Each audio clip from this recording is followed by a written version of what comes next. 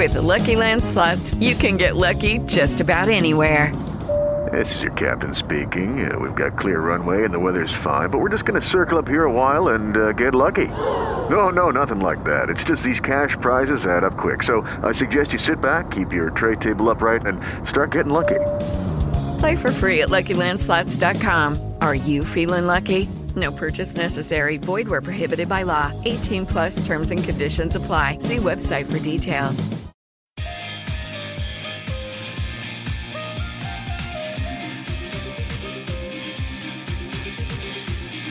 Hello, welcome to this week's edition of the PinkUn Norwich City Podcast. We have plenty of action to get our teeth into.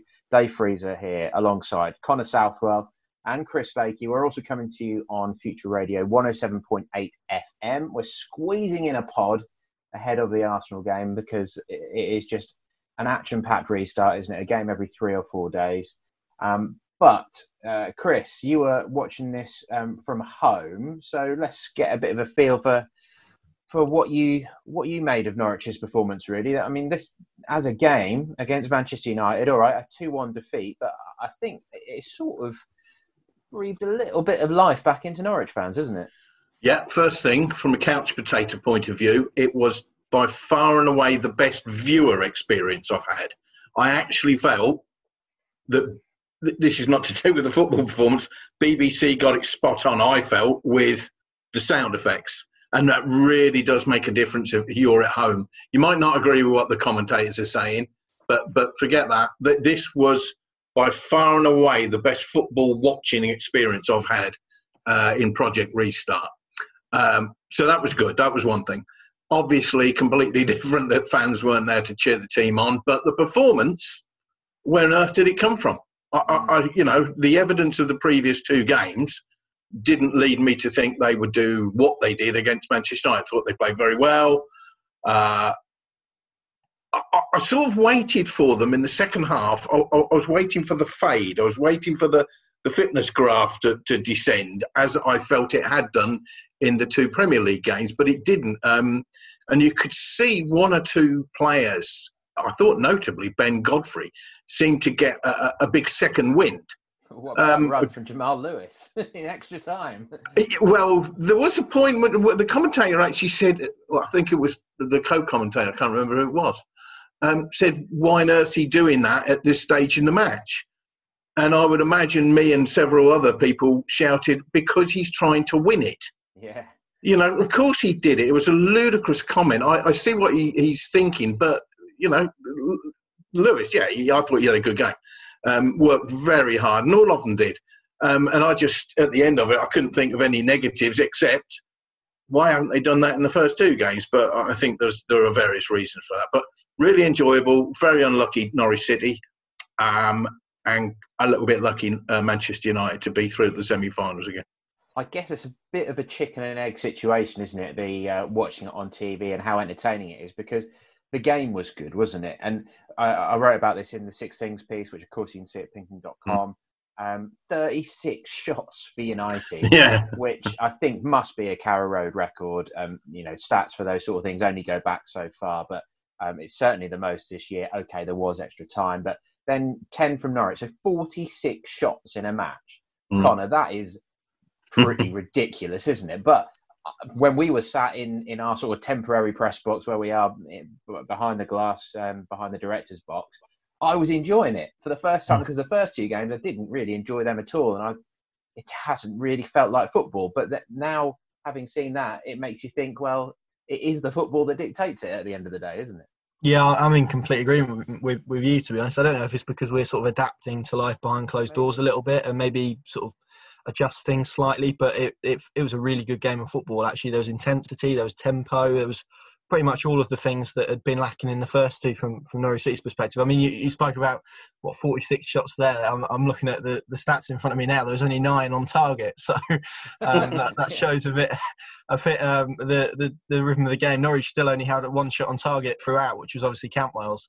But it was a really good game of football, and from Norwich City's perspective, yeah, plenty of reasons to be cheerful that perhaps haven't been there in recent weeks. And of course, we mustn't get sort of uber positive. They still lost the game, probably deservedly so, but they ran Manchester United close. And I think it's always probably a bit of an advantage when you can bring on 6 substitutes worth X amount of pounds into the game is always going to help. But yeah, a really good game of football. Norwich City did tremendously well from a defensive perspective. They just felt like there was a lot more balance in their side that we didn't see in the first 2 games. And they've taken a lot of criticism, I think, probably tactically and the way they've approached things since the restart. But I think they got this pretty much spot on, and I'm sure we'll delve into the reasons for why. But I would imagine there'll be a lot of Norwich fans looking at that performance, looking at the results at the weekend, and the fact that no bottom 5 team has won. Well, I think Brighton haven't they? But under them haven't won since the restart. So that probably shows maybe how it favours the so-called bigger clubs, or certainly the higher ranked clubs. But there is still slightly a reason to be positive and to be cheerful.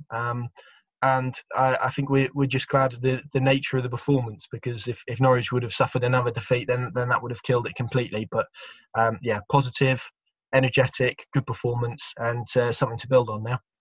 Yeah, you're right. We can't get too carried away with it, can we? Because they did lose in the end, and they did have 36 shots against. But I think that number is slightly deceptive, because United were shooting at all opportunities, weren't they? And certainly the first half, I remember, I think it was 3 shots in quite quick succession that Alex Tettey was in the way of. The stats actually show that him and Godfrey made 4 blocks of shots. So United really was sort of a bit desperate at times for this and trying to kill it off. But interestingly, after the Everton game, Tim Krul had said that in his quotes, something along the lines of, we don't need to go and win the game in the first 20 minutes.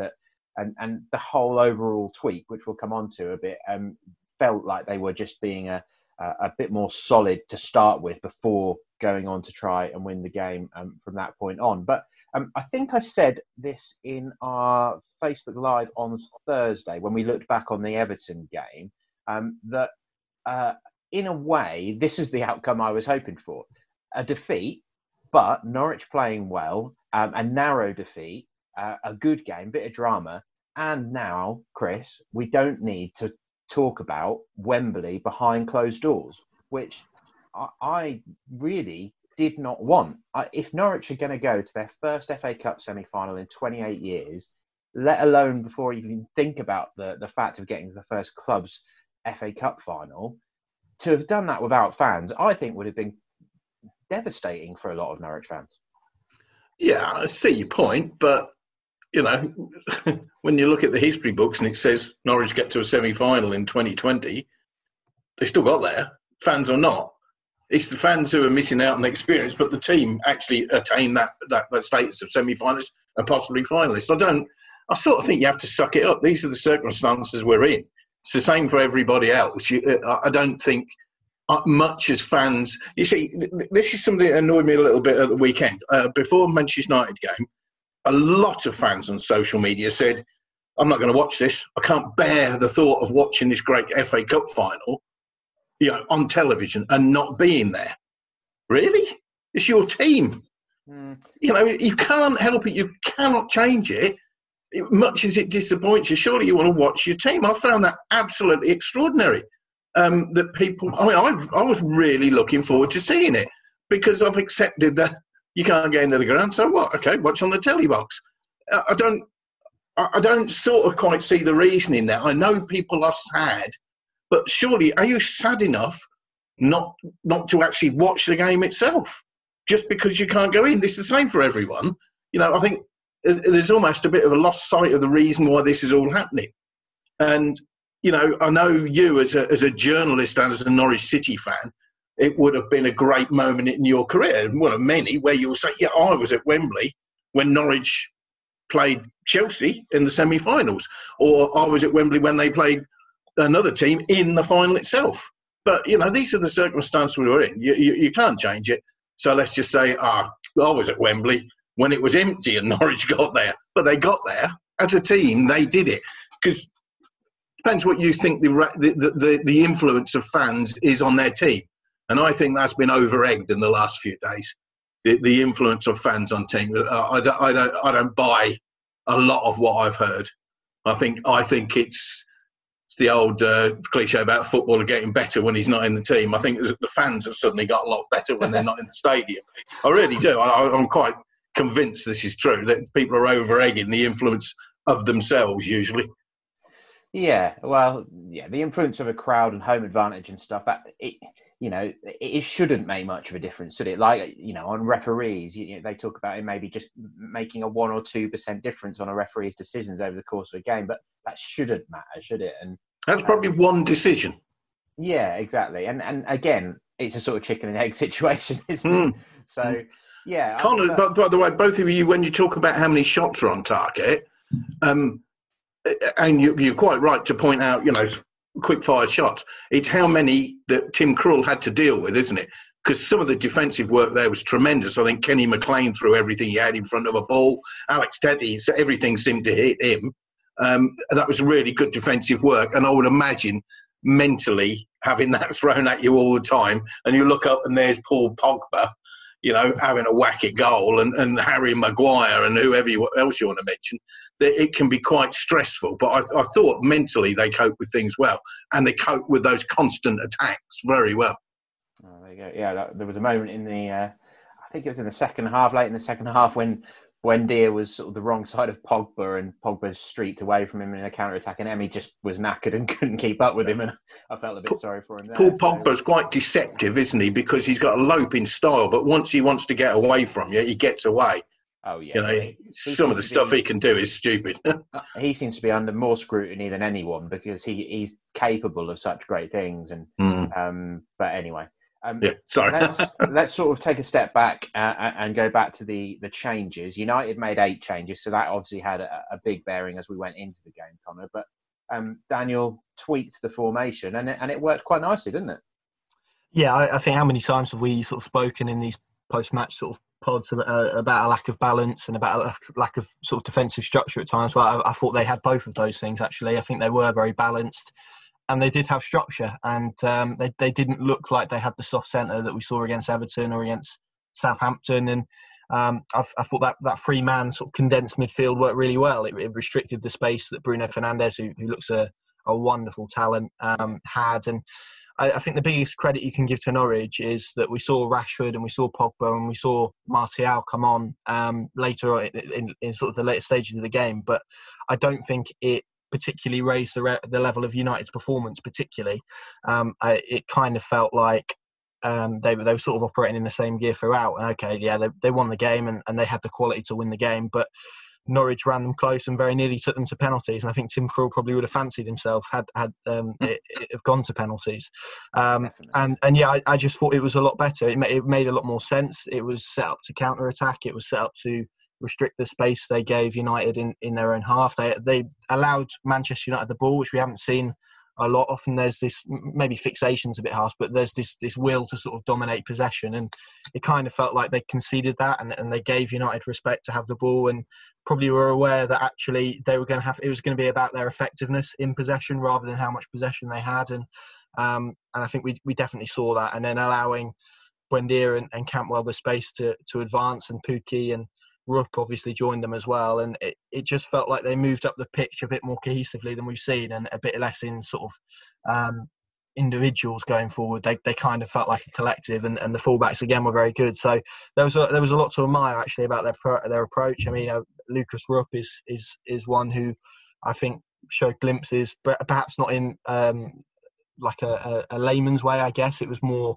the way he covered gaps and tracked runs and again offered them a bit more structure on the right when Buendia did push forward and did advance, and that gave them a bit more protection. And it was just very cohesive, very structured and very balanced, and that is so much of what we haven't seen for a lot of this season. I think probably December is really the only month I look back on and think, yeah, Norwich had a pretty settled 11 there and probably should have got more points, had luck and certain things gone their way. And this performance for me has to be used now as a template to take forward. But of course, suddenly Tim Closer gets sent off and Alex Tetty's going to have to go to centre-back and Lucas Rupp might have an injury, and so this gets ripped up immediately. It's kind of the way their season's gone, isn't it? You have something positive and then it kind of feels like they have to go away from that straight away. But yeah, certainly a template and certainly a formation that I think they have to carry into the remaining games, and an approach as well, because we've heard Daniel say multiple times, perhaps admit almost that they're probably not good enough to dominate games at this level. It's going to be about how effective they are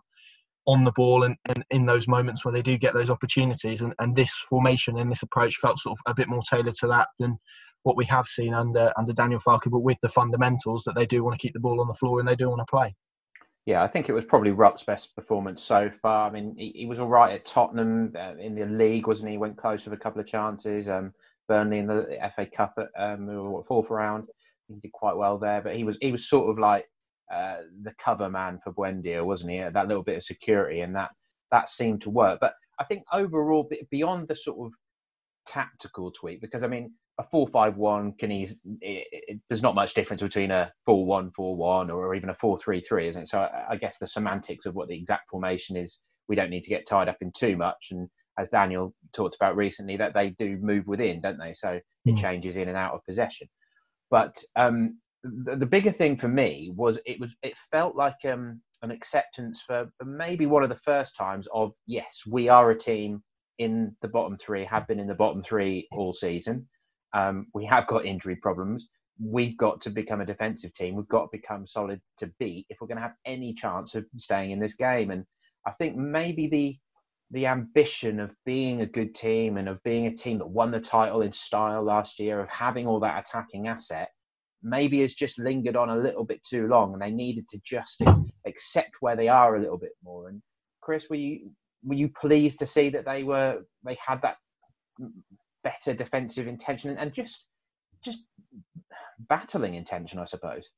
Yeah, I think it was good discipline. I think Rupp was the perfect example of really good discipline. They looked like a team that were told what was needed, and they did it, rather than straying off the path that had been set to them at kick-off.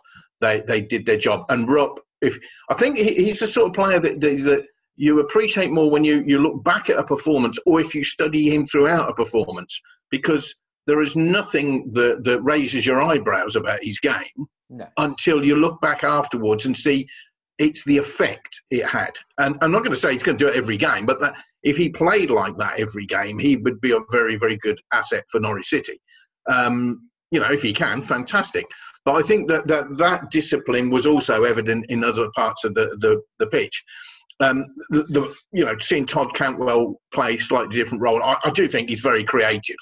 And I do think Buendia is very creative. I thought Buendia had a better game than people gave him credit for. Although I'd just wipe out the bit about where he helped concede the goal, as it were, the involvement in the Manchester United first goal. Was it first bad goal? And good there from him, wasn't there? Yeah. The concern I have is probably everybody's concern, is that Teemu Pukki is nowhere near the player he used to be. And I don't think that's a fault of his. I think that's a fault of his toe, possibly. Because since he had the problem, he doesn't appear to be the same player. I feel really sorry for him, because he's a genuinely honest footballer who wants to be doing something, and it's just not coming to him. He's Norwich's best attacking chance of scoring at the moment. Probably the best chance of scoring is Todd Cantwell. And that shouldn't be the case. We should all say Pukki. And it's just not clicking for Teemu Pukki, which is a real shame, because he's running, he's fantastic. He's a very, very accomplished footballer. If he could have come back to Project Restart after 3 months off and clicked, and after the toe injury, I think Norwich would be in a much better position. But they're sort of one huge component short, aren't they? If you want to divide your pitch up into three parts, he's a major focal point of 1/3 of their play, and he's not playing. Yeah, it was almost the wrong way round, wasn't it? They needed Dermot from the start. That would have suited the more defensive setup and, holding the ball up a bit more, showing that little bit of strength. Good shout, yeah. As he did when he came on. But he got that knock against Everton, didn't he? And we weren't really expecting to see him on Saturday, and he was running up and down the steps in the City stand, like Rocky Balboa style, warming up. So whether that was stretching out a hamstring, I thought he dropped his Maltesers. Yeah, he was. But then he came on and he made an impact. So because when he came on, and Hernandez had already come on for Rupp, so Cantwell then they changed like a 4-4-1-1, didn't they? And Cantwell was almost like a support striker. and then Dermot was much more involved. And if that could have been Pookie coming on to link with Cantwell, then that might have worked better. But I guess they were restricted in that a little bit. But yeah, I think confidence is the big thing for team. It always is with strikers, isn't it? They look different players when they haven't got the confidence flowing through them, which he has had for years up to this last sort of 6 months or so. So yeah, I think I'd probably have Dermot starting at Arsenal on Wednesday, with Pookie to come on. Maybe different when they've got that more favourable run of results. Can I put my hand up and ask a question? Yeah. Do you think there is a role for Ida at all, or was it too big an ask, or is his style of play probably not suited to it? I don't think he's really got the experience and the strength to be holding the ball up too much. I mean, he's got the physicality, but we've got to remember the lad's still, 19? He's not played much football. It's just a thought, that was all. I'm not sort of putting it forward. I'm just wondering, if he has a role, something a bit different. Youthful enthusiasm, things like that. Yeah, but I think he's more about running onto the ball. The 4-0 defeat at United at Old Trafford when he had to start because of the injuries after he'd scored his hat-trick at Preston, of course. Norwich used him badly that day in that they tried to use him like a target man. Yeah. And it didn't work at all. He couldn't make the ball stick against Maguire. He needs to be running in behind a bit like Pookie, I think. So for me, I mean, Dermot doesn't really 100% fit that sort of centre-forward role, but he's probably the best of the three options at playing that sort of style. Let's talk about the real good point of the game then, and an absolutely cracking goal from Todd Cantwell, 7th of the season. And I was just thinking while you were talking there, Chris, I wonder how many goals Wes Hoolahan managed in Premier League season, his best Premier League season, which was 4 in 2011-12 and 2015-16. So 4? In an individual season from Wes. And if you remember in pre-season ahead of this year, Todd took on the number 14, didn't he? And interviewed him in Germany, and he said that he wanted to do Wes proud. He's now scored 3 more goals in a season than Wes managed in his attempts. I mean, that puts it into, quite a fine comparison. And what a strike it was, Connor. Oh, it was a wonderful strike, yeah. And he's been a joy to watch this season, actually, and just to watch his development and how he's grown into life in the Premier League has been an absolute joy. Obviously, you've got the whole narrative there of him being a local lad, and perhaps his experiences last year and the knocks he took, particularly from supporters, and some of it justified, some of it definitely not, has moulded him into a better player. And I think Norwich are reaping the rewards for that. But they kind of seems to have been a switch in mentality from perhaps, and Stuart Webber likes the phrase, ignore the noise, doesn't it? It kind of feels like he's really done that this season, and he's knuckled down, and individually his mindset's just changed perhaps a little bit from allowing that criticism to seep in a little bit to actually neglecting it and having a real self-confidence. And he's been an absolute joy. I think he's in terms of attacking output, so much gets put onto Emi Buendia and perhaps his brilliance at times, but there is equally a lot of stuff with Buendia that he does need to work on and does need to improve on. But Cantwell, for me, needs to be mentioned in the same breath, because I think in terms of actual output, in terms of what Norwich City have gotten out of him in terms of goals, and equally in terms of what he offers them in the final third, I think is very, very good. And he's still got a long way to go, and it's not me saying immediately that he's ready for a move to a top six club, because I think far from it, because this is just one good season in the Premier League, and we've seen so many players have them and then drop off the radar. So for me, there's still work to be done with him personally, and his development, but you can only speak on what we've seen this season, and he's been excellent and really good. And I think you have to give credit to Norwich City's coaching staff as well, because they feel like they've coached him into a more rounded player. There was obviously perhaps a little bit of concern in his younger days that he wouldn't be physically capable to play perhaps in the professional game. I think he's proven now, and he's used his body in a way that makes him essentially gets him fouled quite a lot, which is positive. He's using his body in a way that perhaps doesn't necessarily require that strength. And if you look at him, he's quite a an awkward sort of attacking midfielder because he's not the tallest, but he's certainly taller than say Buendia or these small technical players with a low centre of gravity, and yet he still does have that agility to get past people and to influence games, and technically he's very, very good. So it's been a really good year for him actually, and I mean that statistic there about 7 goals highlights it. But I think overall in his general game, I think if we compare the Todd Cantwell that we're seeing now to the player who perhaps was in and out of the Championship last year, it's chalk and cheese really. I think he's been excellent, and Daniel Farke deserves a lot of credit because I think quite easily they could have sent him out on loan this year to a Championship club and actually stuck with him and showed confidence. And Todd Cantwell has sort of has repaid him in that sense, I guess. And yeah, there's still so much more to do with Todd, and I think that's probably what makes it very exciting. But for me, he deserves to be mentioned in the same breath and given the same praise that we've seen Emi Buendia get, certainly externally, I think. Yeah, I think he's matured into a man this year. I think through everything that he's been through, he really is fulfilling it a little bit now. And during the second half, we saw him more in a central role, which is where he played a lot of his academy football, which I watched a lot of when he was coming through for the 23s and playing youth cup football and stuff. And that's where he really wants to be. But I asked him a bit about that after the game, and he agreed that is where he really wants to be. But he pointed out that although him and Emi were the wingers, technically in that formation, they both obviously drift central and they're looking for that space. That's where they want to be doing their work, isn't it? So, but the one thing I thought Todd did better than Emi on Saturday was he held his position better. And there was a couple of moments where we were sat near the halfway line, wasn't there? And where you could sort of see across that midfield line when they are out of possession. And Buendia was still leaving a gap there, but Todd had worked hard to get back and cover Lewis quickly. So I think it's discipline, I think, isn't it? In wide areas, he seems to be a bit more switched on to his defensive responsibilities, and he doesn't seem to get perhaps overexcited is the word.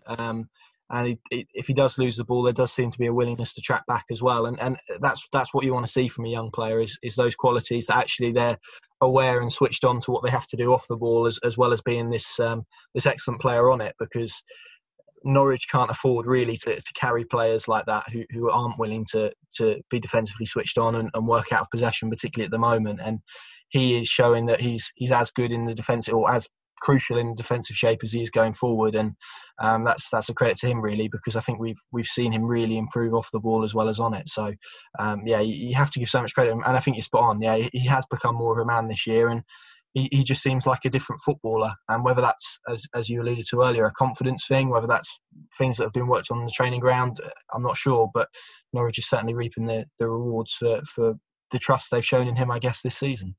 He said, when I spoke to him after the game, he admitted that he hadn't been great against Southampton, so could sort of see why Daniel had dropped him out of the starting lineup at the weekend. But he said he played with a knife between his teeth to win to try and win back Daniel's trust once he was back in that starting 11. And I think he did that, although he did have to come off just after Klose was sent off because, he said it was a little bit of cramp. Daniel said it was he probably cut his mouth with that knife.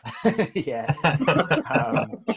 So, we'll have to see if he's all right to start again at Arsenal. Hernandez came on and again was bright, wasn't he? So at least there is some options on the left. But yeah, Chris, the goal firstly, and also beautiful. Tim Krul, what a performance from him. Well, the goal, lovely.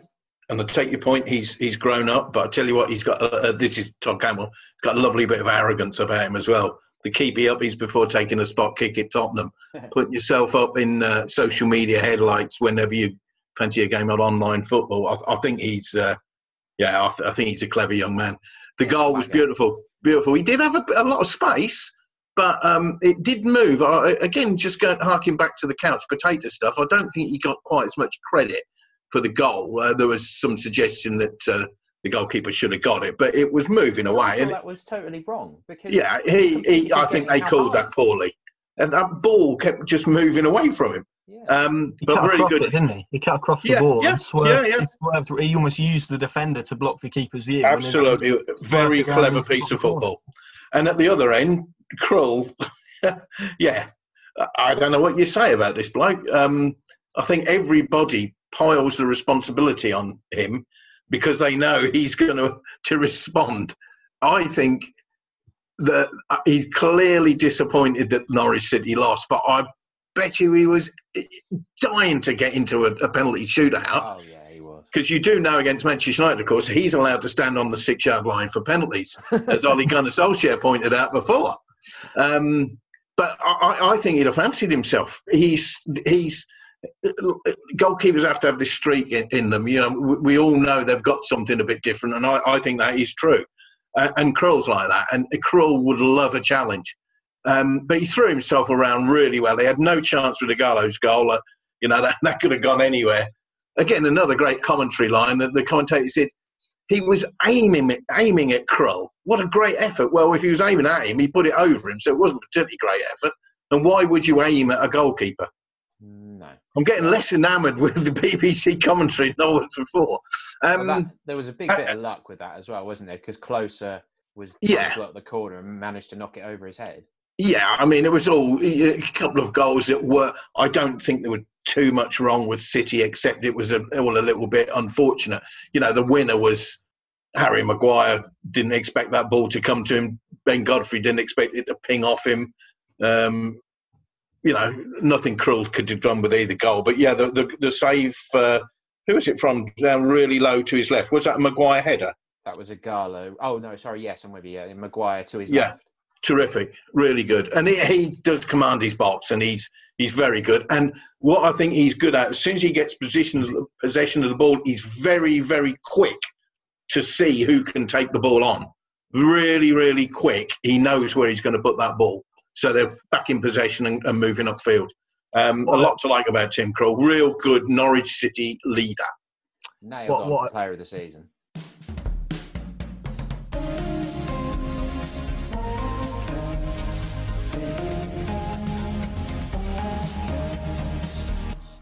Lucky Land Casino, asking people, what's the weirdest place you've gotten lucky? Lucky? In line at the deli, I guess? Aha, in my dentist's office. More than once, actually. Do I have to say? Yes, you do. In the car before my kids' PTA meeting. Really? Yes. Excuse me, what's the weirdest place you've gotten lucky? I never win and tell. Well, there you have it. You can get lucky anywhere, playing at LuckyLandSlots.com. Play for free right now. Are you feeling lucky? No purchase necessary. Void where prohibited by law. 18+. Terms and conditions apply. See website for details. Yeah, absolutely. And what I would add on Tim Krul is that so much has been made of if Norwich get relegated about which young player is going to leave first, essentially. But I think if Norwich keep hold of Tim Krul, they'd have done really, really well, because he's had a tremendous season. He's only 32, which in goalkeeping terms probably means he's obviously dependent on injuries, could have another 5 years ahead of him, really. And we spoke about Todd Cantwell's resurgence. There's a man who's really shown himself or the best of himself in the Premier League. He's been wonderful for Norwich City this season, and as you say, Dave, for me, richly deserving of the Player of the Season award. I think he's a front runner now, really, after Pukki's dropped off in the second half of the season. But just some wonderful saves. But it's not just his saves. He's an all-round presence. He's a wonderful all-round goalkeeper. And Chris alluded to it there, in the way he commands his box, the way he organises, the way he leads what is a fairly young back four at times is excellent. And he's got all the components, I think, of a Premier League goalkeeper. And if Norwich do go down and they keep hold of Tim Krul, then I think they'll have done very, very well. Well, Krul has also got international hopes again. He got back into the picture, didn't he? And with the Euros postponed for a year. Yeah, he was back in the squad before the season was suspended, wasn't he? So, so he'd have that. I don't know. Certain managers say, right, if you're not in the top flight, I'm not considering you. So he might not be involved if he's in the Championship. So probably shouldn't talk negatively about Tim Krul, having bigged him up.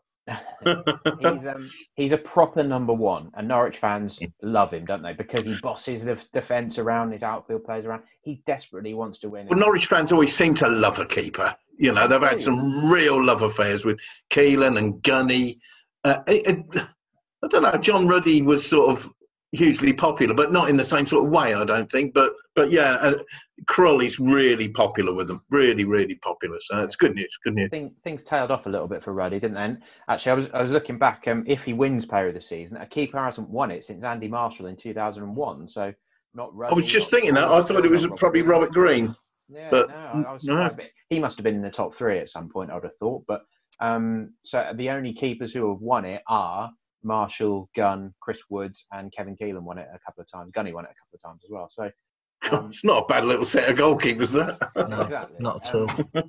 But we saw Tim walk off. I'm not sure if it was shown in the TV pictures, and he pretty much walked straight for the tunnel. You know, he was still fist bumping with players as he walked past them, but you could see in his face he was so disappointed to have missed out on the shootout, because he did brilliantly against Tottenham in the last round. You know, he's got that history at the World Cup with Holland, isn't he? When he was brought on by Van Gaal, and he could smell his big moment again, couldn't he? Save the 2 penalties against United in the Carrow Road League game from Rashford and Martial.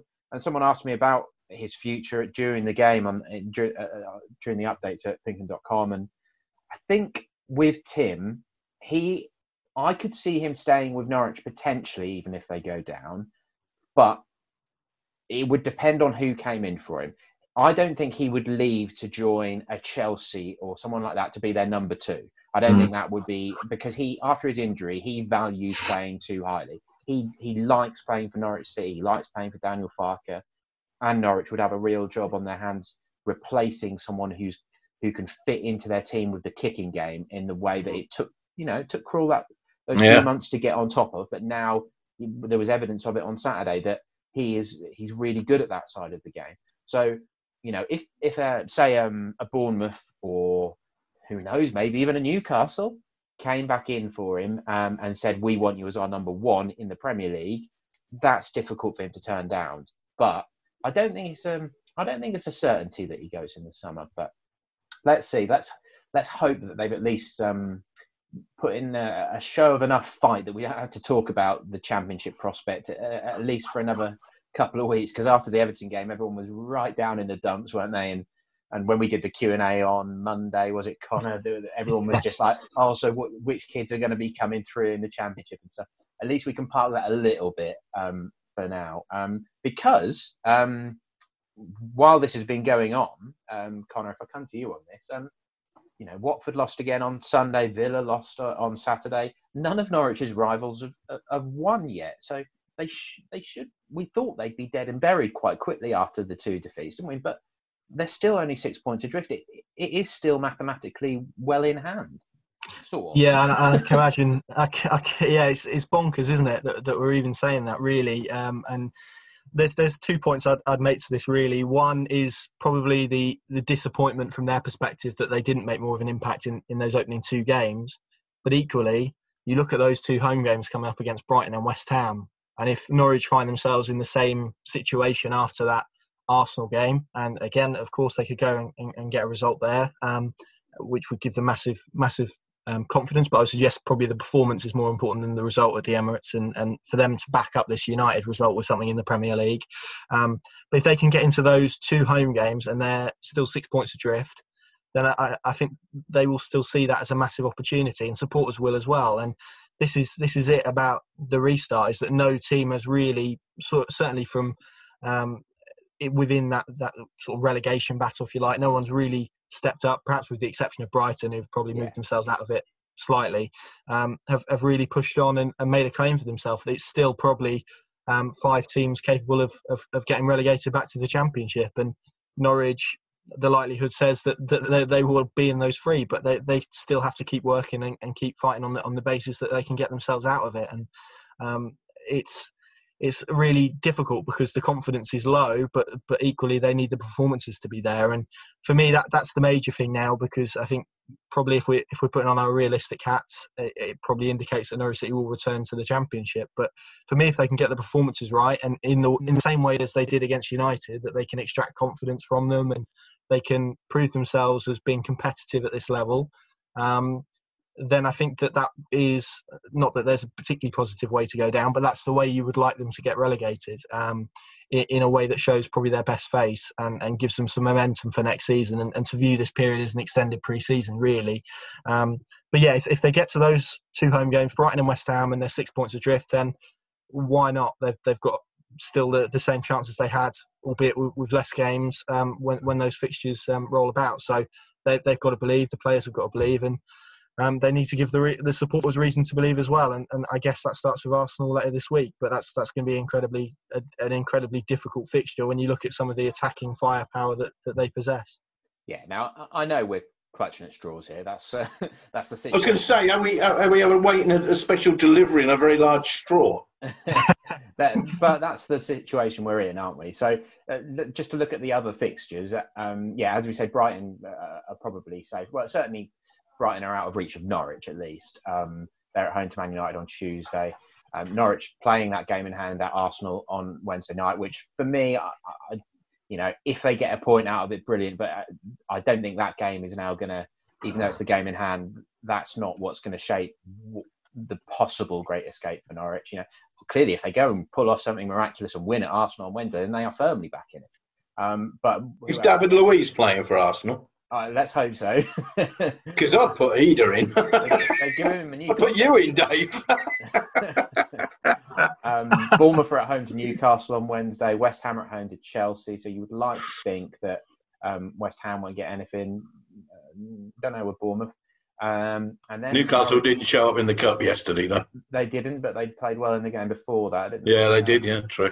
And then Norwich kick off the whole weekend with that 12:30 against Brighton. So if they were to get that win and pile on the pressure ahead of the weekend, Watford are at Chelsea, Bournemouth are at Manchester United, West Ham are at Newcastle, and Villa are at Liverpool. So it's a massive, massive if we're painting here. We know that we're well aware of straw clutching being attempted here. But, Chris, it's not over yet, is it?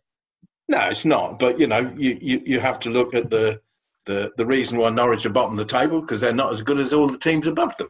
It's quite simple. And the chances of them winning any of the remaining matches aren't particularly good. So you just have to hope that they can be as surprising as they were on Saturday, I guess, and pull out a performance. I agree with you about Arsenal. That's not one where you would probably budget for anything. But where Arsenal, 9th in the table? Something like that. A couple of good results, haven't they? Obviously, they beat Sheffield United in the Cup. But did they not lose their first two games back? I think they lost. They did the first two games. And did they beat Southampton?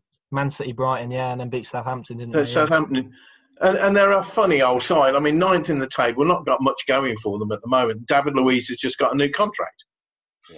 Yeah, funny side. Anything could happen there. But yeah, then you turn around and say, right, Brighton, who have pulled away a little bit and done really well on restart. That's a game where you'd say, right, we have to budget for getting a win there.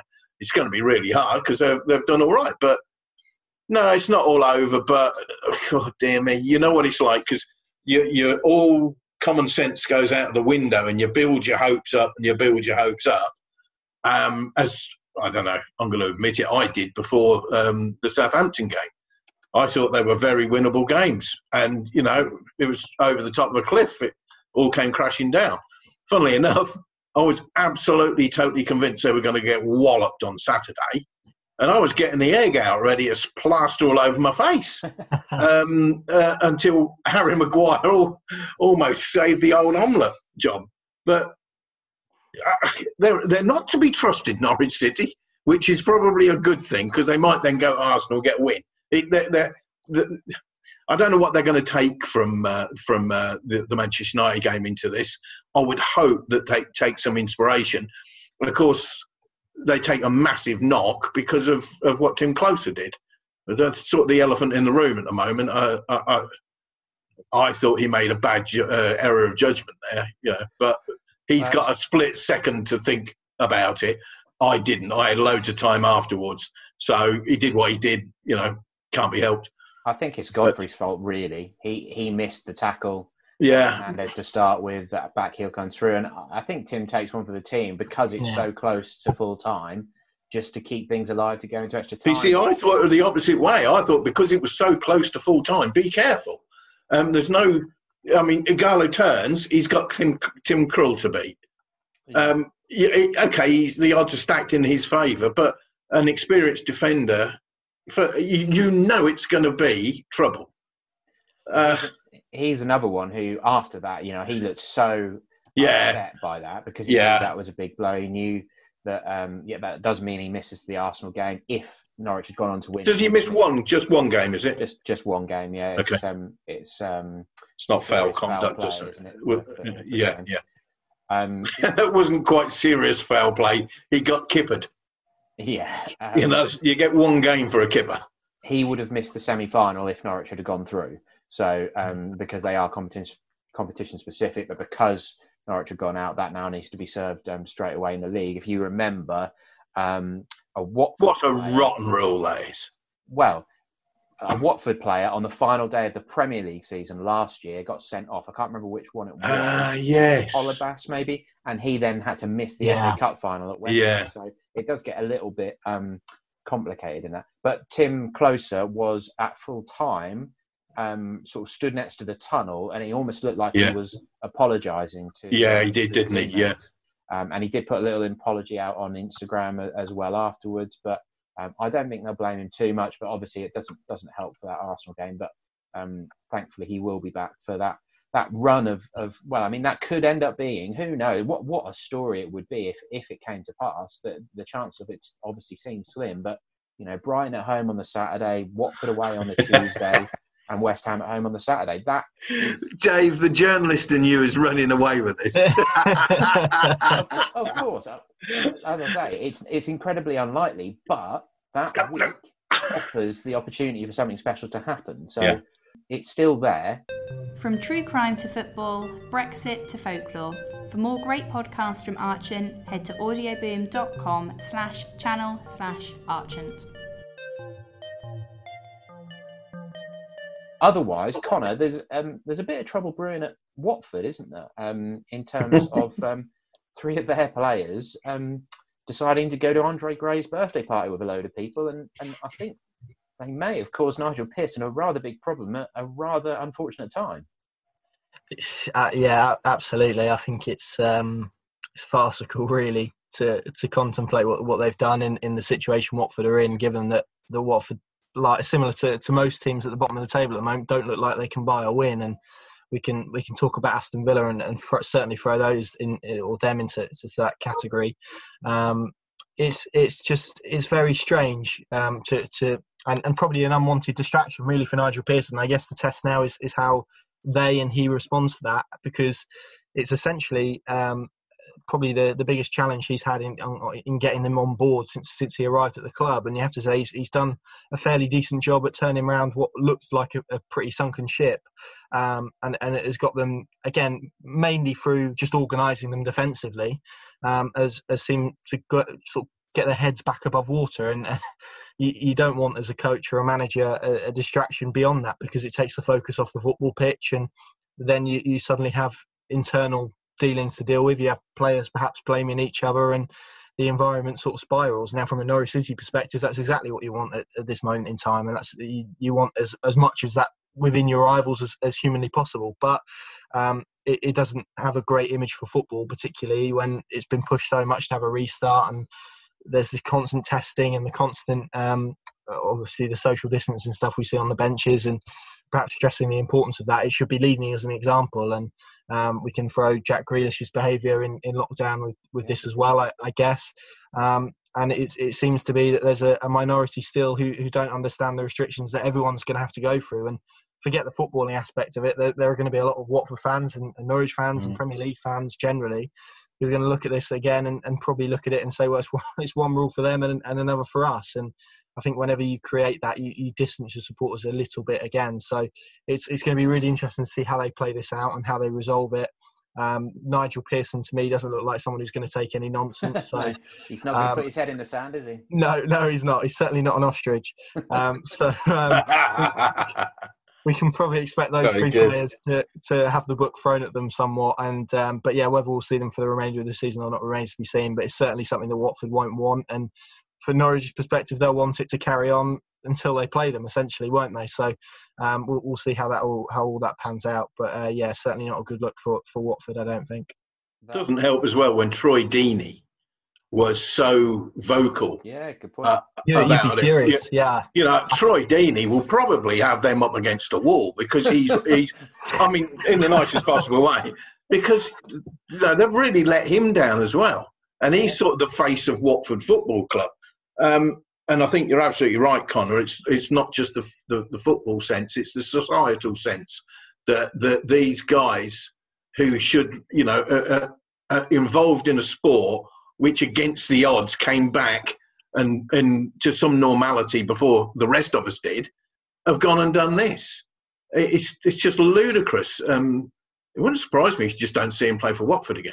Yeah, I think it's that bad. They may well have voided their contract or something, and it's they've undermined the club so badly. I mean, they've done a Dominic Cummings, haven't they? Yeah, they were just testing their eyesight. Yeah. The Adrian Mariappa was diagnosed with. He had a positive test, wasn't he, for coronavirus, and two of their off-field staff also had it. That was sort of earlier in all the testing, so that's really put them front and centre of this. The full story is at our website. Nigel Pearson refused to talk about it after the 3-1 loss to Southampton, but the Sun basically spotted pictures on Andre Gray's Instagram of a party at his house for his birthday on Thursday or Friday, where they estimated there was about 20 people there. Of course, the regulations at the moment, you should only be outside with a maximum of 6 people. And Nathaniel Shalabar and Quina, who's not a player, he's only a young Portuguese midfielder who I didn't really know much about. He's not been playing anyway, but they were both there. And Watford, ahead of the game, said that it was because of health and safety reasons that they wouldn't be involved in that game. So that's not remotely helpful for Nigel. But Nigel Pearson being cooperative with journalists again is fantastic, isn't it? He is very short with his words. I remember being at a press conference when he was in charge of Hull when I was covering Scunthorpe, and that's a local derby, of course, Humber derby, and Scunny won under Nigel Adkins at the KC Stadium, and he was not very nice to anyone in that room, I can assure you. He was pretty foul. Yeah, no surprise there. But he always doesn't say much in his press conferences, does he? He's sort of a man of a few words, quite a hard man almost. But so that helps from a Norwich point of view, that one of the rivals at least has got a bit of trouble. But I was just thinking there in terms of what you said, the health and safety reasons. Presumably now they have to self-isolate. That's not clear yet, but yeah, it's quite possible, isn't it? They've been caught out to an extent, haven't they? If Watford do the right thing, they should force them into 7 days away, I think. Yeah. They haven't tested positive, have they? So therefore, under Premier League rules, wouldn't have to. I think Watford should just suspend them for 7 days. Yeah, I guess they'll be out until the next round of Premier League testing, won't they? It would be my guess, probably. Yeah, well, we'll see how that one develops. But certainly an interesting one. Adds a little bit of drama to it all, doesn't it? And you can always rely on footballers for that. I think that's all the issues covered, fellas. Thanks very much. Thank you very much for listening. If you don't already subscribe to the show, then please do. Any ratings or reviews are very much appreciated, and you can get in contact with us on Facebook, Instagram, or Twitter. You can also hear us on Future Radio 107.8 FM. We do appreciate you tuning into the show.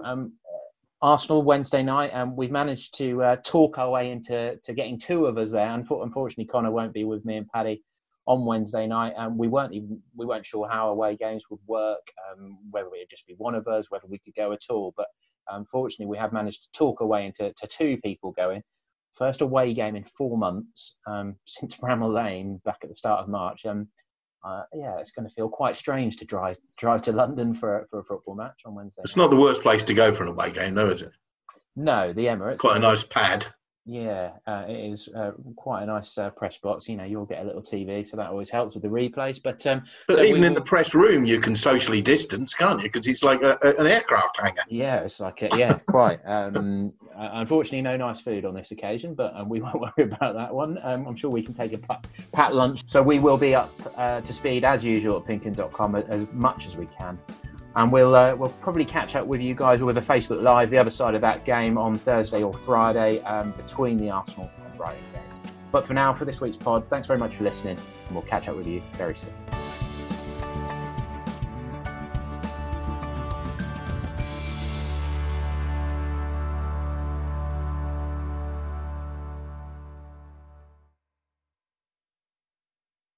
Hello, it is Ryan, and I was on a flight the other day playing one of my favorite social spin slot games on ChumbaCasino.com. I looked over at the person sitting next to me, and you know what they were doing?